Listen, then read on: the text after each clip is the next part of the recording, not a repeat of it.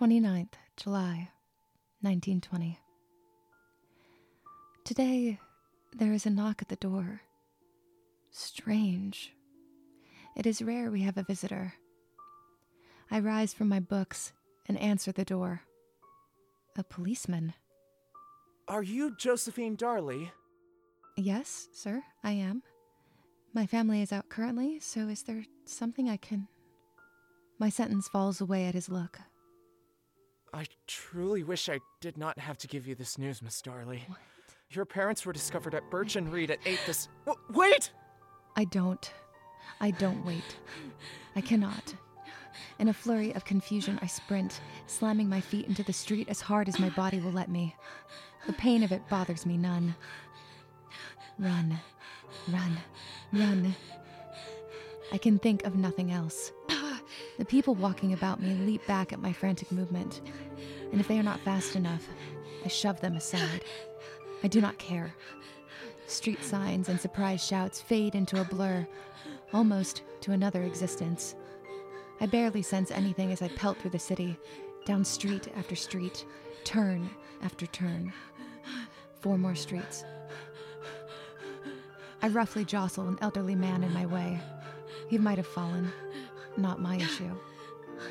3 more streets. I skirt around 5 businessmen, but far too close. I clip my boot on a shiny leather shoe, scuffing it, and propelling myself into the stone beneath us. My forehead burns. Angry voices turn to ones of concern, but I jump up, push the extended hands aside, and keep running. 2 more streets. I barrel into a couple arm in arm, breaking them apart. I hear them shout at me, somewhere in the far distance. 1 more street. A little girl runs from the street into her mother's arms, screaming. Did I ever do that with Mother? The 2 policemen at the end of the path snap me back to reality. As I come closer, my footsteps slow, and my gaze begins to follow theirs down an alley. They're talking to me, I know, but I cannot hear them. I don't even hear myself panting. Blood. So much blood. More than I'd ever let during my magic. I take a step into the alley, but a thick hand grips my shoulder. Ma'am, I cannot let you ignore us any further. This is a crime scene. Please be on your way. They're my parents. I suggest you give me enough respect to at least say my goodbye. As I snarl at him, I snap my head round, my eyes boring into his brown ones. I feel my magic at my fingertips and the gray storm in my irises. A crimson drop falls from my brow bone to my cheek. His grip releases, and I dive down the alley. When I reach the pool of red, all still and coagulating, I kneel and bring my fingers to it. This used to be my parents. This used to be my parents.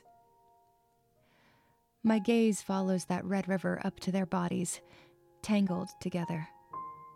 As I step closer, I notice Father is laying half on top of Mother, a red-stained pistol loosely held in his left hand, a bullet wound in each head.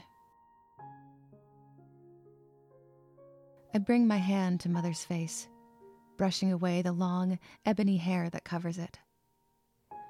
She looks peaceful, as if she were sleeping. I crane my neck to look at Father's, bringing my hands gently to his cheeks. The blood is still wet, though sticky. His eyes are open, and he looks distraught. I've never seen him look so beside himself. Sighing deeply, I bring my fingers to his eyelids and close them, kissing his forehead.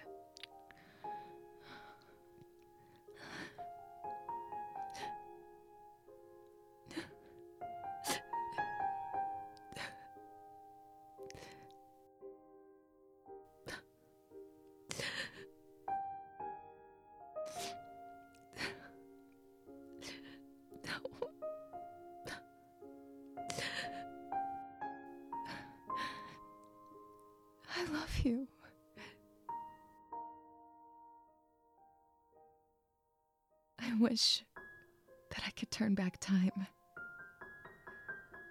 No. I will turn back time.